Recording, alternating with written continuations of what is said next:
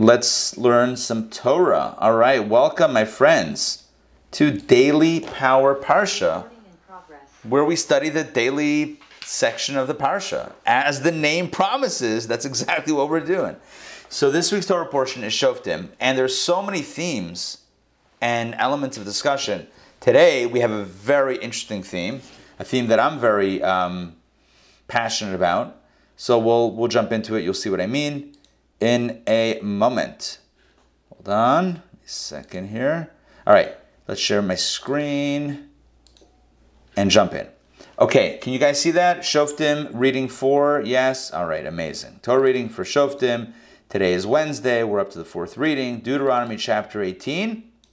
Chai, 18, beautiful number. Verse number 6. Here we go. And if a Levite, if you recall yesterday, we ended our conversation speaking about the Levites. They don't have a portion. They need to be supported, the Kohanim and the Leviim, by the community. We spoke about the Kohanim having various elements of the sacrifice that they get to eat. Okay, here we go. And if a Levite comes from one of your cities out of all Israel where he sojourns, he may come whenever his soul desires to the place the Lord will choose. Let's continue, and then we're going to read some Rashi on this. And he may serve in the name of the Lord his God, just like all his Levite brothers who stand there before the Lord. So Rashi explains the following. Just to clarify, because the Torah used the word Levite, and Rashi needs to clarify, we're speaking about a Kohen, a priest. How do we know this? Because of the context. So let's read Rashi. And if the Levite comes, by the way, this is why Rashi is invaluable. I mean, you can't really learn Torah, learn Chumash without Rashi. Rashi's like, not basic, but like essential understanding. So if the Levite comes, so Rashi says, one might think that Scripture is referring to an actual Levite, not a Kohen. Now, remember, so the tricky thing here is that the Kohen comes from the tribe of Levi, so technically the Kohen is a Levite also, but they're a Kohen of the Levite family. So you might think, Rashi says, that when the Torah says, V'chiyavei ha-Levi, when the Levite comes, it says the Levite, you might think it's a Levite, not a Kohen. Therefore, Scripture says, and he may serve, which is in the next verse, verse 7. Where is that? I'm going to highlight it here, right here, verse 7. And he may serve. So, and since Levites are not fit to serve in the whole service, we see that this verse is not referring to them, but rather to Kohanim. In other words, Rashi is deducing, and it's not just Rashi coming up with this. Trust me, this is based on sources, as you see in the brackets, Sifri, which is one of the classic midrashic understandings and commentaries on the Torah. So, midrashic expositions on the Torah. So the Sifri says that the fact, you have to understand the word Levi here in the context of the verses. So if you have a word like Levi and you don't have a context, so it means Levi. The broader category of Levi. But when you have in context a discussion about doing the service, performing the service in the Mishkan or in the temple, in the tabernacle or temple, so then you know that the Levi that's being mentioned is not the Levi generally, but the Kohen specifically. All right, that's a very long way of saying we're talking about a Kohen right now. Does that make sense? Yes? Okay. I hope so. All right, but that's how Rashi sees it and understands it in context. So what is the lesson that the Torah is teaching us about the Kohen? Now we know it's a Kohen, not a Levi. So what's the message? Here we go. Next verse, next Rashi. This teaches us, so Rashi says, and he may serve. This teaches us that a Kohen may come and offer his own free will and obligatory sacrifices, even when it is not his shift. So let me explain. We've talked about this before, but it's important to all get on the same page. So here's a reminder. There were many Kohanim amongst the Jewish people. They were divided by family. Now, in general, all the Kohanim, all the priests, came from Aaron, who was the first priest, the first high priest, and his children. Hold on, did I cut out? I want to check in. Did I Did we cut out for a minute? For a second there? Yes? You cut out, yep. Okay. It tells me that my internet connection is unstable. Okay, so what was the last thing that I said? Who remembers? Don't worry, it's not a pop quiz. You started the new You just got into starting after you finished discussing why, specifying who's who. Then you just started to get into why. Good. It's important. Right, why there are shifts. Okay, so let's talk about the shifts. There were a lot of Kohanim, and the Kohanim were divided by family. Now, in general, all priests came from Aaron, the high priest, the brother of Moses, right? Moses was Moses was a Levi, and his brother became the first Kohen, and his children, Aaron's children, became Kohanim as well. So ultimately they come from the same individual. But when you talk about Aaron's kids and then their kids, it was broken down by families. Within the priestly unit, there were different families. And the way it settled was that there were 24 family shifts that served in the temple. Each one served for 2 weeks. Not 2 weeks at a time, they served for a week at a time, but they basically did 2 1-week shifts throughout the year. Does that make sense? 24 families, each serving for 2 weeks. How many weeks is that? 24 times 2? 48. 48. Hey, Ray. Good to see you. Welcome. Just in time to answer the pressing math questions here. Okay, so we have 24 shifts that are based on priestly families. Each one doing 2 weeks, not in a row, but a week, and then 24 weeks later, or 25 weeks later, whatever, doing their second shift. So the Torah is now addressing the question, well, what happens in between shifts? What happens if the priest wants to bring an offering? Or maybe that priest has to bring an offering. Do they need to wait until their shift comes up? Are you with me on the question? Do they have to wait for their weekly shift? And the answer is no. Nicht. Nein. They do not have to wait for that shift to come back in. So here we go. Let's do Rashi again. This teaches us, when the Torah says, and he may serve, the Kohen may serve, this teaches us that the Kohen, or a Kohen, may come and offer his own free will and obligatory sacrifices, even when it is not his shift. That's the big idea. Rabbi, what does the priest do for all those weeks when he's not on shift? Good. I'm glad you asked. Candy Crush is what the Kohen would do to keep the hand sharpened. Actually, I'm sorry, Fruit Ninja. You know Fruit Ninja, where you... Okay, yes, thank you. Right, this is a joke. It's Tetris, obviously. No, the Kohen would have other services. The Kohen is a spiritual teacher, is a spiritual leader. So in addition to the actual priestly service, there was probably training that went on and other forms of worship and service that went on. There was other stuff. And here the Torah clarifies that amongst the things that the Kohen would do when it wasn't their shift, or his shift, is have the opportunity to bring additional sacrifices and offerings. Now this comes from, again, Rashi doesn't make up the commentary. Rashi collects and presents classic Jewish understanding of what the Torah is saying. Where does this come from, this idea? BK 109b. Now, honestly, we're dealing in a world of pixels. I don't know why it would be problematic to write it out. Why BK? Whatever.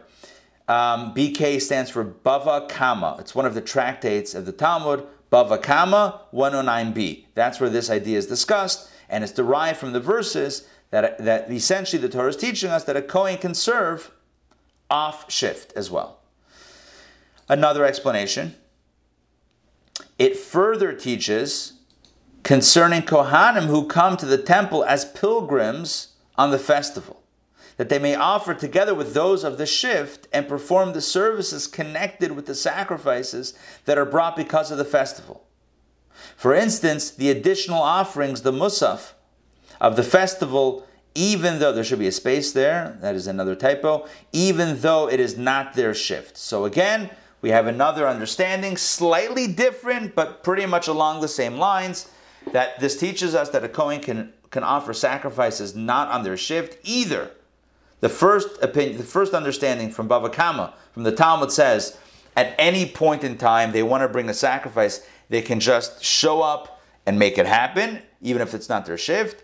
The second explanation, which is not a dispute, it's just another explanation, is that on the holidays, even if it's not your shift, if you were a Kohen, you could come in and offer an offering on the holiday. And where does that come from? That comes from the Sifri, Sukkah 55b. Okay, good. So we have now multiple ways of understanding this verse about the Kohen being able to serve in the name of the Lord just like his Levite brothers. So again, if we're to untoggle Rashi, untoggle? Maybe. If we're to look at this without Rashi and reread verses 6 and 7, here's how I'm going to read it with my own commentary. And if a Levite, which refers to a Kohen, comes from one of your cities out of all Israel where he sojourns, because he's on his break, because he's not on his shift, are you with me on this? Right? He's in between shifts. So he may come to the temple and serve whenever his soul desires. He may come whenever his soul desires. Where? To the place the Lord will choose, the temple in Jerusalem. And when he comes to the temple, he may serve in the name of the Lord his God, just like all his Levite/Kohanic brothers who stand there before the Lord. So even when it's not your shift, again, you being a Kohen, even when it's not your shift, you're allowed to go to the temple, you're allowed to serve and offer sacrifices and do your thing. Again, not suggesting, so it looks like my internet connection just blinked out again. Not suggesting that a whole shift, what's the word I'm looking for?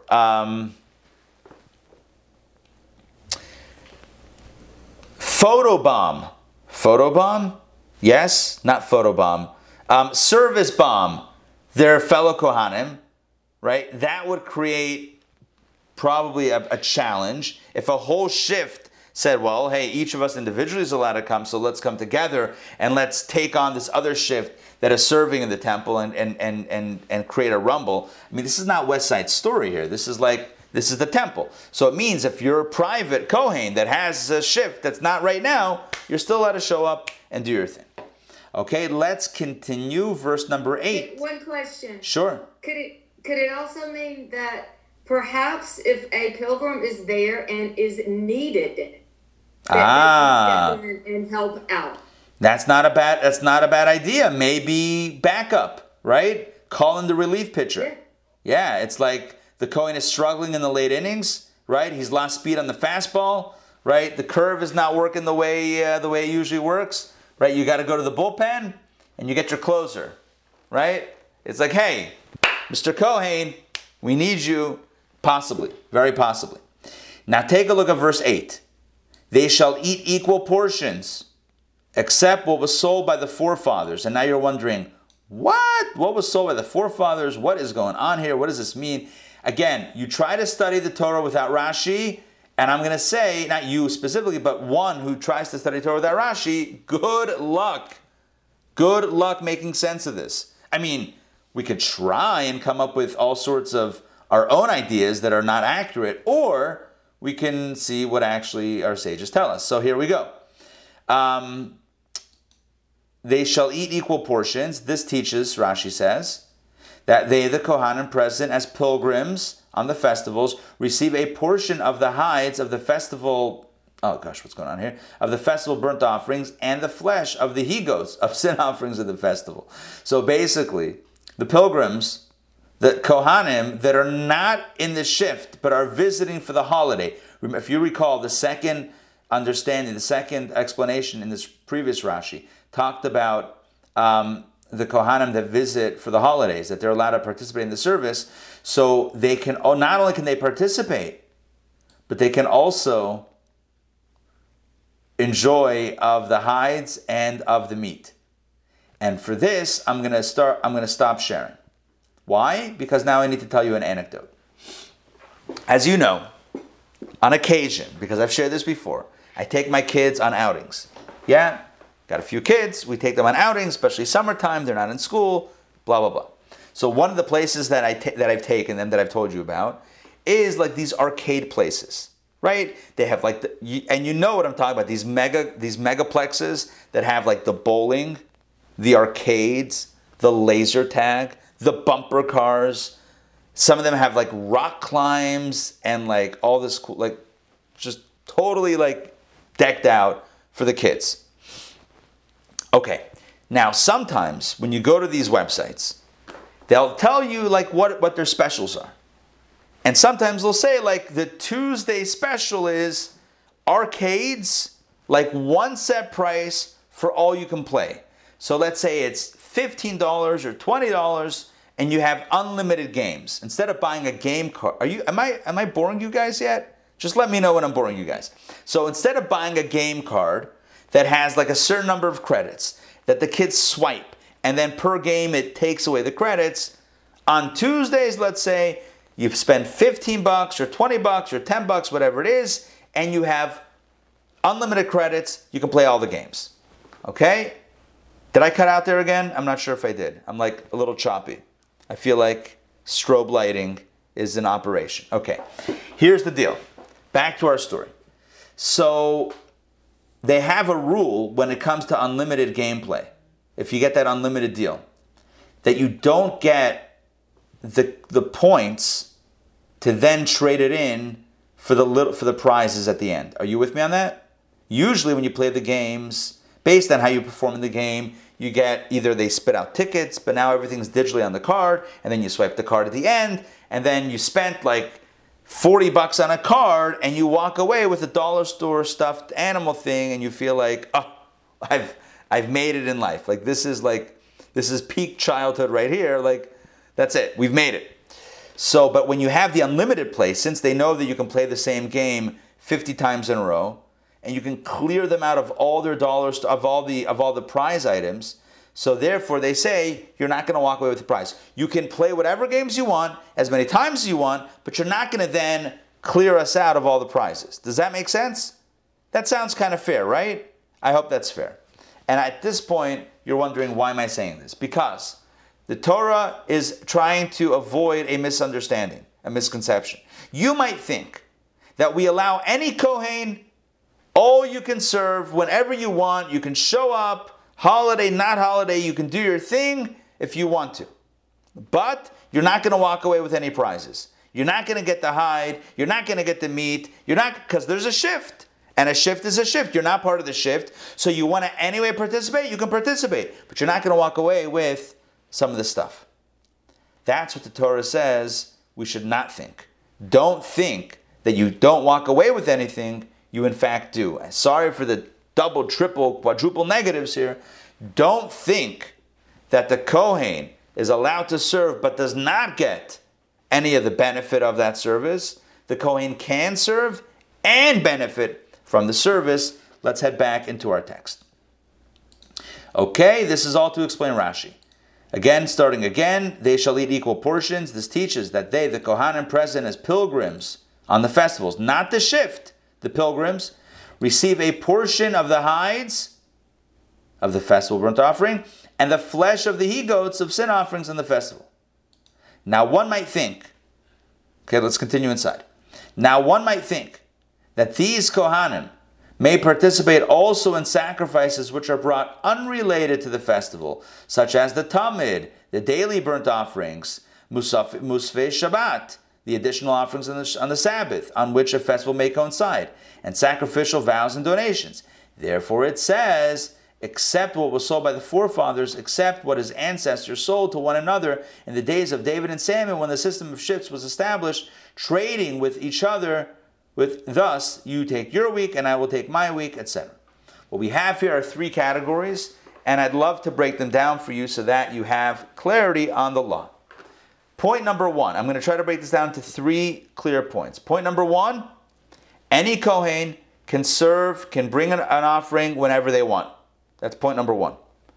Point number two, any Kohen can participate in the holiday service, even whilst not on their shift, I don't know my English now, even when it's not their shift, and enjoy some of the hide and some of the meat. But, point three, any Kohen that serves at any time other than a holiday, that's not on their shift, although per point one they can serve, they do not walk away with the hides and the meat. Does that make sense? Yes? Maybe? Possibly? Okay. So again, just very succinctly, now I can drop it down, I realize, into 2 points.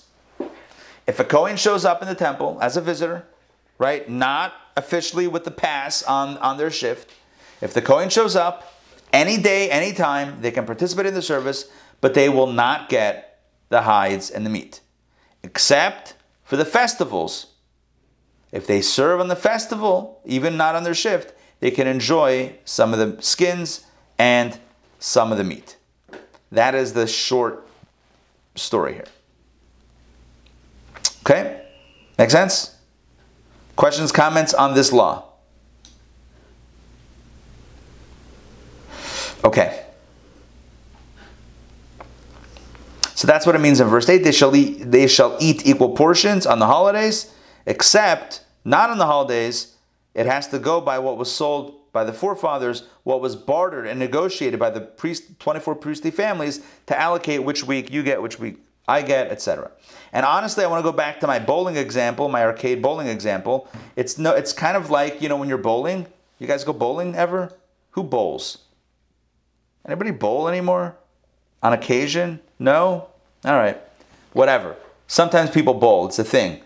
So, you go to a bowling alley. If you're not a professional, you go to a bowling alley and you go with some friends or with kids or whatever. And now it's like, okay, who bowls first, right? It's like a whole thing. Like, I want to go first. You will go first. I want to go last to see what everyone gets so that I can try to beat the score. Whole chachman in how, the order of the bowling. So the shifts negotiated. That's what happened in the days of our ancestors, so to speak. It wasn't in the days of the patriarchs. They didn't have a temple then.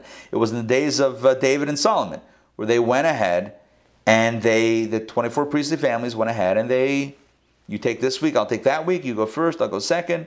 They allocated the weeks.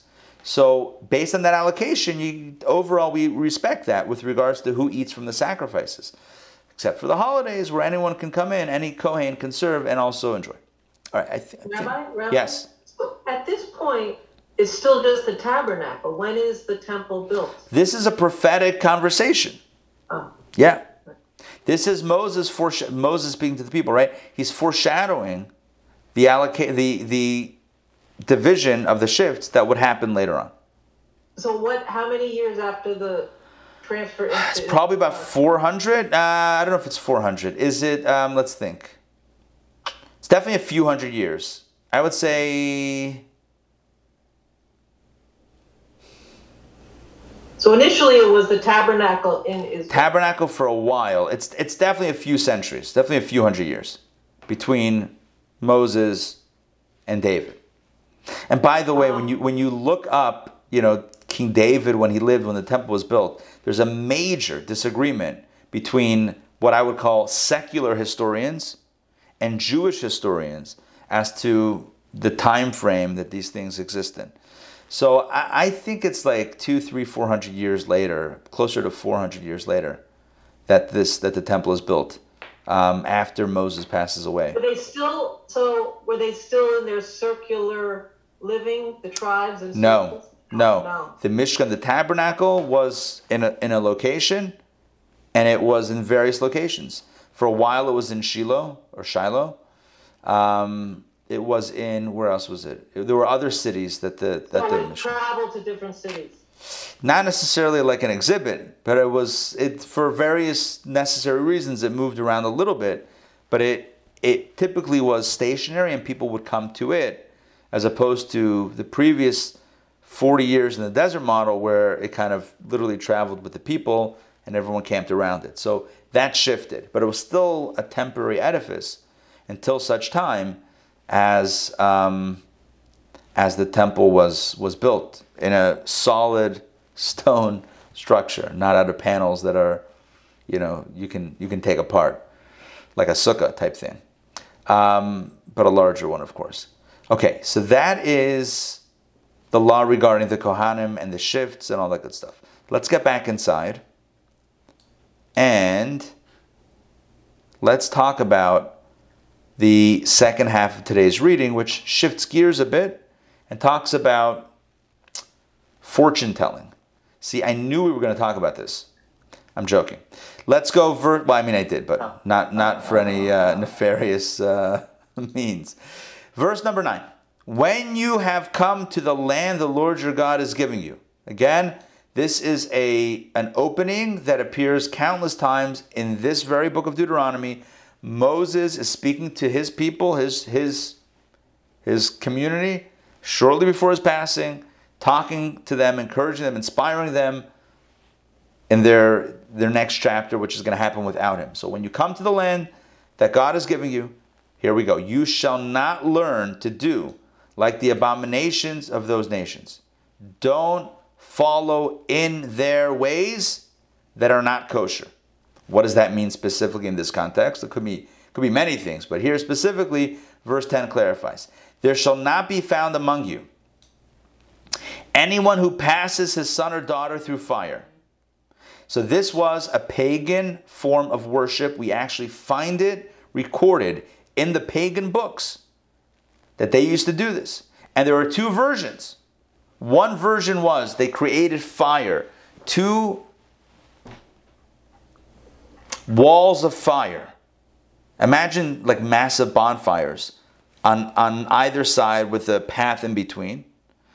And then they would walk or have their children walk in between. That's one version. The other version is that they would actually throw the kids into the fire. Okay, so that's another version. Pagan worship, idolatrous practices. Now you might think, why would anyone ever do that? Right. Who knows why? I don't know why, but this was what was done. I mean, this is the things that were kind of crazy were done. So the Torah says, Moses tells the people, don't learn from their pagan idolatrous practices. Don't do this passing the kids through fire. There shall not be found anyone who does this, nor a soothsayer, or a diviner of auspicious times, one who interprets omens, or a sorcerer, or a charmer, a Pithom sorcerer, a Yedoah sorcerer, or a necromancer. Okay, what are all these things? So let's look at some Rashi. And let's try to get some definitions here, all of these things. Okay, here we go. Rashi, about passing the son or daughter through fire, Rashi clarifies based on San 64b. That, again, I don't know why they can't just write it out. San is Sanhedrin. It's one of the Talmudic tractates. For some reason, it's a bit of a criticism here. They take Talmudic tractates and decide to shorten them, even though, whatever. Okay, here we go. This, Rashi says, this was the Molech worship. There was an idol called Molech. It was a pagan idol. Again, these are things and practices that are verified outside of Torah as well. These were things that were done. The Molech worship was as follows. They made two bonfires on either side, as I told you before, and passed the child between them both. But what I told you before also stands as well. And that is that there was also child sacrifice, maybe murder. I don't know what you would call it. I mean, I prefer murder, where they would throw the child into the fire. Okay.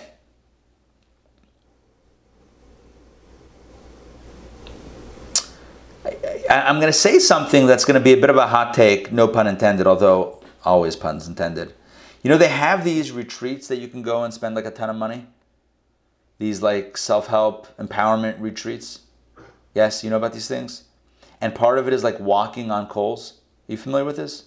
You spend $40,000 to then walk on coals. Again, okay, so I'm not, it's a thing. It's a thing. It's helped people. It's also hurt people. I don't only mean the fire. I mean, there's a lot of conversation about these types of things, and do they work? Are they real, legit, or not legit? I'm not weighing in on this. I will just say that if a person wonders, well, why would anyone ever fire and walk through fire and pass through fire, and what's the deal? There are even today things in which things are done because it's, I don't know. I don't know if I can define it. But I just want to kind of paint a modern I'm not saying it's idol worship. I'm just saying a modern expression of perhaps a similar sentiment. Rabbi, yes, there was something out in the Southwest, like the Sweat Lodge. The Sweat Lodge. Yeah, and many people died. Away. Yeah. Yes. Yeah. I'm an expert on that because I heard a podcast on it, so I consider myself now an expert on the Sweat Lodge accident that happened in Arizona. Yes. So there was a very big tragedy. It was one of these guys who fashioned himself a guru and and you pay me, X number of tens of thousands of dollars and I'll change your life and you'll be very vulnerable, and part of that vulnerability is going into the Sweat Lodge and depriving yourself of comfort and everything, and you walk out transformed and or very hot. And unfortunately, people literally died in that Sweat Lodge in this incredible tragedy. There were criminal charges brought against him. I think he served time in jail. Last I heard, again, based on the podcast, was he was back in the business of this.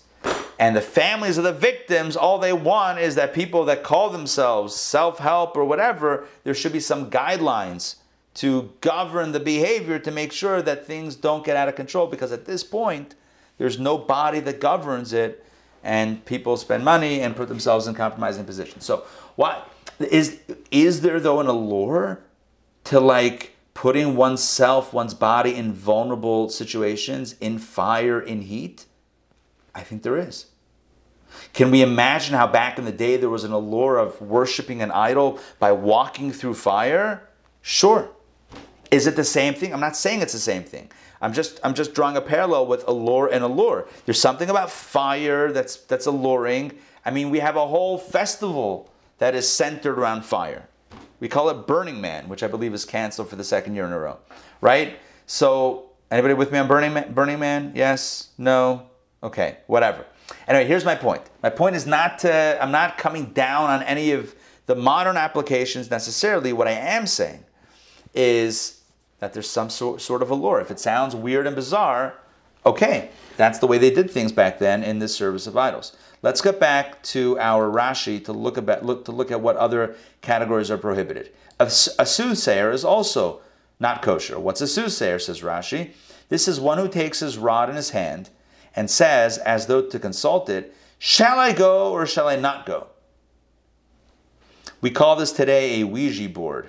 Ouija board, is that how you say it? Yeah. Okay. Yeah. Maybe. Yeah. Whatever. I don't think anyone takes that too seriously, but back in the day, you take a rod in the hand and you consult with it, not kosher.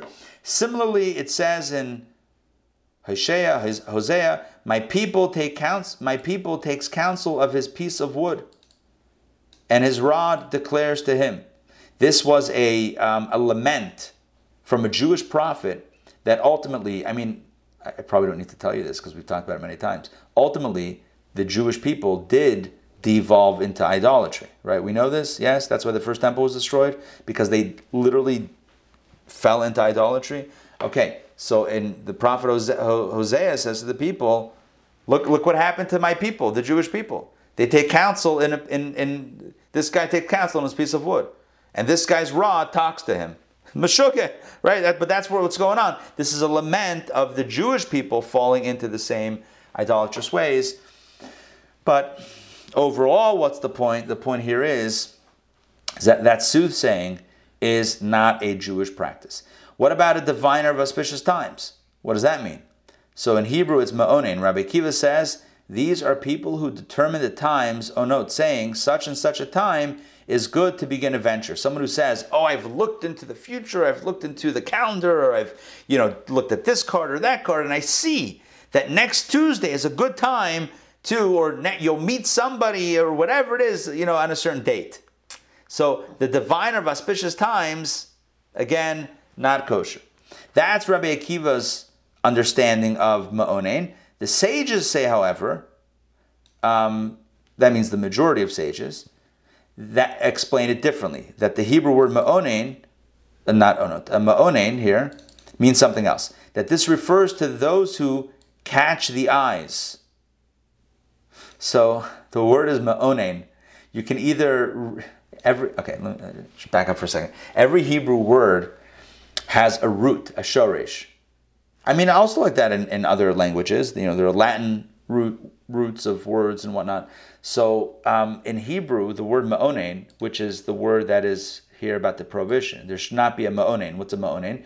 Rabbi Kiva says ma'onen comes from the word onot, and the other sages say it comes from the words einayim. So either it comes from the word times or eyes. So each could mean something. So if you read it as times, it means don't be the divine of auspicious times. If you read it as eyes, what it means is don't do things that deceive the eyes, which, according to this brackets that is helpful, they deceive by creating optical illusions. Now, does that mean that David Copperfield is doing something, an abomination, or David Blaine? David Blaine? Did I get the guy's name right? Jewish guy? Whatever. David Copperfield is also Jewish. So Houdini, were they? I think when it's for entertainment purposes, I think there might be a difference because everyone knows it's a trick. And by the way, if you don't know that it's a trick and you take it seriously, so just FYI, it's a trick. I remember we had a mental. Okay, I'm into this topic also a little bit. I happen to be into different things also. So when it comes to illusions, so there used to be magicians. But now the big word is mentalists. You know mentalists? You know what the word mental? You know what it means? You know what mentalist means? It's basically a magician with a different name. It's the same concept. Basically, there's a trick. Like, oh no, this mentalist can really when you take a piece of paper and you write a number on the piece of paper, they know what you're writing because you beam it to them. They can tap into your mind and they know what you're thinking. You know what the truth is? That's baloney. That's not true. There's a trick. There's a trick. And how do I know this? Because you can literally go to websites and buy the trick. And you know what you're not buying? You're not buying a secret soul or a brain power. You're buying a trick. There's either technology or magnets or something. There's some sort of trick that allows the illusion to take place, but they call it mentalists because the type of trick is not making the Statue of Liberty disappear, but it's reading your thoughts. Hence the term mentalist, but it's still a technique and technology that can be learned and purchased. Again, if you see any trick, just Google it and you'll find a website or a mentalist forum. They have forums where you can buy it. I remember seeing some things live and I'm like, no, this is crazy. And an hour later, I'm like, okay, even if you don't know how it's done, the fact that somebody could sell it to you for, $99 means that it's not supernatural. But I don't think that's what we're talking about here. What we're talking about here is not entertainment. We're talking about in the kind of like a dark black magic sorcery type thing. So a creator of illusions, I'm just going to pull Rashi back up. And again, if I'm ruining anybody's fun with magic or mentalists, my apologies, but I think you should know the truth. You deserve to know the truth that it's entertaining. I love this stuff, but it is what it is, and it's not what it's not.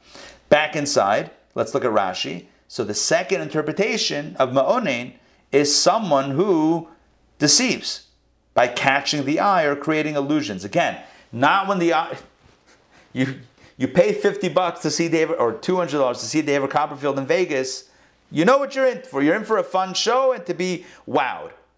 But no one has any spiritual or mystical or worship or ritual overtones. But when it's to that level, then we have a problem. So the Torah says, right, these are the four prohibitions so far. The type of worship through fire that they serve the Molech with, a soothsayer who consults wood or rods, the diviner of auspicious times, which is either determining time that's auspicious, which is literally diviner of auspicious times, or deceiving the eyes. That's the third category. And actually, number 4, we didn't read yet, so let's do that right now. One who interprets omens. Here we go. For example, bread falling from his mouth, a deer crossing his path, or a stick falling from his hand, which sound like superstitions, right? So if somebody takes the superstitions a little too seriously, it could be a problem. So if you say, oh my gosh, a deer crossed my path, and we would probably say like a black cat, right? Because that's the one that's at least in popular parlance. Or stepping on a crack on the sidewalk. There was like but these types of things, or looking in a mirror, breaking a mirror, or walking under a ladder, these types of things, maybe don't walk under a ladder for pragmatic reasons, but to associate...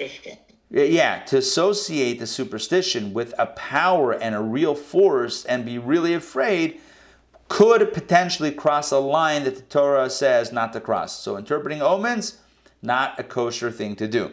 Next, the next four are the charmer, the Pithom sorcerer, the Yedoah sorcerer, and the necromancer. So what are these? Rashi explains T, G, F, R. Thank God for Rashi. Because Rashi explains, sorry for having to work that out live, but here we go.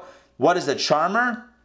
It means one who collects snakes, scorpions, or other creatures into one place. And you might say, well, it sounds like a zoo. No, but it means the charmer is like the snake charmer. Yeah, we know snake charmers. We know personally, but I'm saying snake charmers, they're people that charm snakes and have all these snakes. Not a Jewish thing to do. Next, what about a Pithom sorcerer? Also not good, but what is that? So Rashi says this is a type of sorcery called Pithom. Hold on one second. I want to get back to snakes. This is a thing in the South. Are you guys with me on this? Yes, yes, a thing in the South, and people speak in tongues while they handle snakes. They handle snakes, and then they speak in tongues, and then every once in a while you hear about the guy who got bit by it and died, unfortunately. Yeah. So look, you could read the Torah saying not a good idea to hang around poisonous snakes, but also to associate it with some sort of power and some sort of divine revelation. Not kosher, not Jewish. Do people do it? Yes. If no one did it, the Torah wouldn't say not to do it. Why? Because then it wouldn't need to tell us not to do it because no one was doing it. The Torah says don't do things that others do. It's not a Jewish way, including being a snake charmer and that whole thing. Next, Pithom sorcerer, back to the second point that I interrupted myself with. This is a type of sorcery called Pithom. What is that? The sorcerer raises the spirit of the dead and it speaks from his armpit. All right. I've never seen that before, but I guess that's a good thing.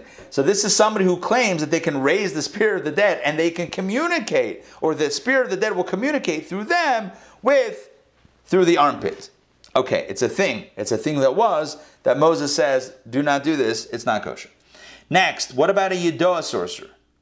Rashi explains, here, in this form of sorcery, one thing. The Torah doesn't imply that these things are a fraud or bogus. The Torah says it's not kosher for the Jew. The Torah is not saying there's no power in this, there's no ability in this, there's no force in this. There might be a force. There might be an illicit spiritual power here. Don't do it. Yedoah sorcerer, here the sorcerer inserts a bone of the animal called Yedoah, that's the name of the bone of the animal, into his mouth, and the bone speaks by means of sorcery. So instead of it coming through the armpit, actually it doesn't say raising the dead, but whatever, some sort of force is speaking through the bone in the sorcerer's mouth. Again, not kosher, not Jewish. Finally, necromancer, here we go. This is, as for example, this refers to one who raises the dead spirit upon his membrum, or one who consults a skull. These are things that are not kosher. Not kosher. To consult and raise the dead spirits. This is something that's definitely done or claimed to be done today in certain places, whatever. The spirit of your grandmother is telling me something or other, right? That whole thing, not a kosher thing to do, not a Jewish thing to do. Not kosher for the Jew. I'm going to toggle Rashi off. I hope this all makes sense. And let's look at the final few verses here, verse number 12. It's kind of creepy. It is kind of creepy. I'm grateful that we don't have this stuff as part of our tradition, a spiritual tradition. Right. I kind of like what we got. Studying Torah, doing a mitzvah, right? Prayer, all seems fairly innocent. Okay, here we go, verse 12. For whoever does these things is an abomination to the Lord, and because of these abominations, the Lord your God is driving them out from before you. Moses says, you know why God's kicking them out and putting you in? Because they're doing all this stuff. So you don't go ahead and start doing those things, because then your fate is going to be like theirs. You're going to get kicked out of the land. I told you before, and you probably know on your own, that ultimately we were kicked out of the land, at least temporarily, right? We were exiled because the first temple was destroyed because of idolatry. So clearly there was what to worry about. Moses had what to worry about, and it ended up not being so good in this area. So Moses says, remember, before you make any mistake, any moves here, just remember that the reason why you're here in Israel, or you'll be in Israel, because he wasn't there yet, is because the other nations were doing these things. So don't copy them. Don't do them. And then the final verse, which I love. I really love this verse. Verse 13 right here. Tamim tiya im Hashem Elokecha. Be wholehearted with the Lord your God. And wholehearted could mean wholehearted, sincere. I'm going to use the word simple-hearted. What's another good word for this? Innocent. Don't try to outsmart the system. Don't try to game the system. Why do people go to sorcerers? Why do people go to the tarot card readers? Why do people go check their horoscopes? Why? Because they want to know what's going to happen. They want to get the inside scoop on something. They want to know, like, if this happens, that's going to happen. When am I going to meet the person of my dreams? When am I going to strike a rich? When this, when that? People love opening up fortune cookies, right? We all want to get an inside scoop. Everyone wants an inside scoop. And the Torah, Moses reminds us here, Tamim tia im Hashem Elokecha, be wholehearted with Hashem. That means you don't need to look for what's going to happen. Be in the moment, live in the present, and believe wholeheartedly that Hashem has got your back. You have nothing to worry about. Hashem is with you. If you and I trusted completely in Hashem, we wouldn't need, well, what's going to happen? What's going to happen? What's going to happen? Do you trust? If you trust, you're good. Does that make sense? Yeah? This whole notion that I need to find out what's going to happen, I need some inside scoopage, that's all a product of the anxiety or the uncertainty that is born of not having faith or trust in Hashem. I'm not trying to make it sound easy. I'm just telling you this is what this verse means. This is the core of it. Let's see what Rashi says.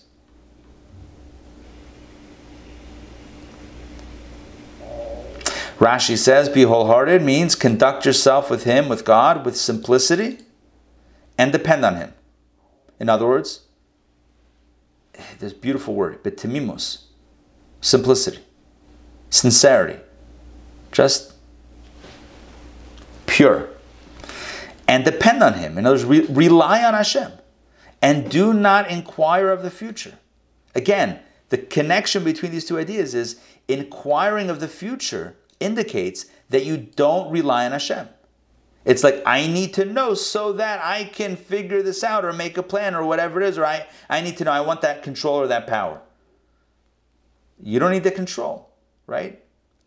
If you completely rely on Hashem, depend, I don't like that translation. I would rather have it rely or trust, right? So sincere trust on Hashem alleviates my need to inquire of the future. Rather, with no expectations. And that's a powerful idea. Thank you, Joy, for mentioning that. No expectations. Because expectations are the kryptonite to happiness. The moment we expect, right, then at best, our expectations are being met. At worst, they're failing to be met, and now I'm upset. So either way, I'm not happy, right? Just think about it. If I expect something, so when it happens, what took you so long? When it doesn't happen, I can't believe it. This is ridiculous. But where's happiness? Nowhere in that scenario. When you recognize that the world doesn't owe me anything, life doesn't owe me anything, God doesn't owe me anything, and everything is a blessing, and everything is amazing, everything is a blessing from Hashem and from others, there's an openness. There's a sincerity, a simplicity. There's a tamimustik. I don't know how to say it in English. There's a beauty over there, and a joy that's born of that. Here we go. Rather, Rashi says, accept whatever happens to you with unadulterated simplicity.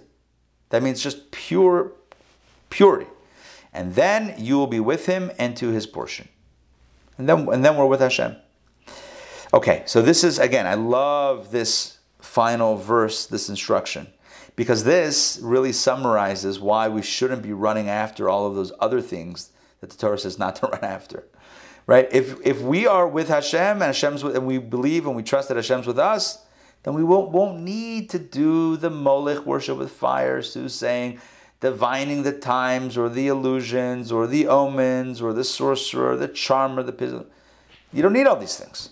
You have Hashem. This ties directly into the topic of astrology. Many of you may know that I've done several courses on Jewish astrology from the perspective of Judaism and Kabbalah and Jewish mysticism. There's a lot to say on the topic. I'm not going to go through it now. You can find my videos online, many different sources. Just look up my name and then astrology or Kabbalah astrology or Jewish astrology, and you can find videos. But here's what I want to leave you with. In Judaism, we don't need astrology. Why? Because astrology means I want to know what's going to happen based on this sign, this month, that month, to know what's going to happen. I don't need to know what's going to happen. I trust that Hashem is going to, whatever's in front of me, I'm going to need. Whether it's good, I'll need that. If it's challenging, I need the challenge. I need the hurdle to jump over. That means trusting Hashem. Trusting that Hashem is not giving me anything that I can't handle, and whatever Hashem is giving me is for my benefit. That's what trust is. So do I need to consult astrological signs and the horoscope and the future? I don't need that. At the same time, Jewish astrology, I'm not going to get into the details of it, but the general idea is that based on certain factors, we can understand what our strengths might be and what our weaknesses might be, so that we have indications of what to work on. So it doesn't tell us about the future. It doesn't tell us what's going to happen. Jewish astrology is more about understanding ourselves and focusing our work where we need to work on. I hope that makes sense. Again, without specifying what that actually means, that's kind of the framework for it, and the rest you can explore and study on your own. Okay, I think that takes us to the end of today. Yeah, look at that. We're at the time. We're past the time. So any questions or comments before we wrap up? Yes, Donna. So I thought of this yesterday, and then you also kind of addressed it a bit in your email for tonight. I'm wondering if the prohibition to return to Egypt or visit Egypt, is that just from that time, or does it apply today and then all of our adversaries in the region? Amazing question, and we're going to address it tonight. Everything you've ever wanted to know about the Jewish relationship with Egypt is going to be in tonight's class. It's an amazing class. Before you book your vacation to the pyramids, to the Nile, to Cairo, to wherever, you got to check out tonight's class. Amazing. It's a beautiful class. Does it also apply to, right now we have so many countries which are adversaries to Israel. Does it apply? Well, you'll see tonight. We'll talk about this tonight. Yeah, I mean, I could share, but why not? Just join. Addressing it? No, I just... No, for sure. It's going to be addressed, fully addressed. From the ancient perspective, modern perspectives, we're going to ask the question, well, how did Maimonides live there? What was that? Was he living in, like, what's going on there? There's so much to talk about. But honestly, tonight we're taking a topic, Jews in Egypt, right? Jews and Egypt, and A to Z. We're going to cover it. And it's related to this week's Torah portion. Tomorrow at the Friday in the retreat, in the morning, there's a class on Kabbalah and astrology. Oh, nice. Very cool. Very cool. All right, good. So tonight, 7:30. Bye, Joy. Good to see you. Or hi, bye. Okay, great to see you. So tonight, 7:30, we have our Torah studies class on the topic of Egypt. And then tomorrow, don't forget, no DPP tomorrow at 12. We're off tomorrow because I will be teaching at the National Jewish Retreat here in Stone Mountain. And I will see some of you there as well. It's going to be a lot of fun. And what else? Tomorrow, yeah, that's pretty much it. check out the upcoming programs. I sent out an email yesterday. I hope you got it. I hope everyone's on the email list. If not, let me know. Send me an email and I'll make sure you're on it. But we sent out an email yesterday with 4 upcoming programs to get ready for the holidays. So join us for those. It's going to be a lot of fun. And otherwise, stay tuned for more exciting announcements coming up. All right. Sandrine, Ray, Donna, Olia, Sarah. Great to see you all. Take care. Rabbi. Pleasure. Good to see you guys. Thank you, Rabbi. Pleasure. Take care.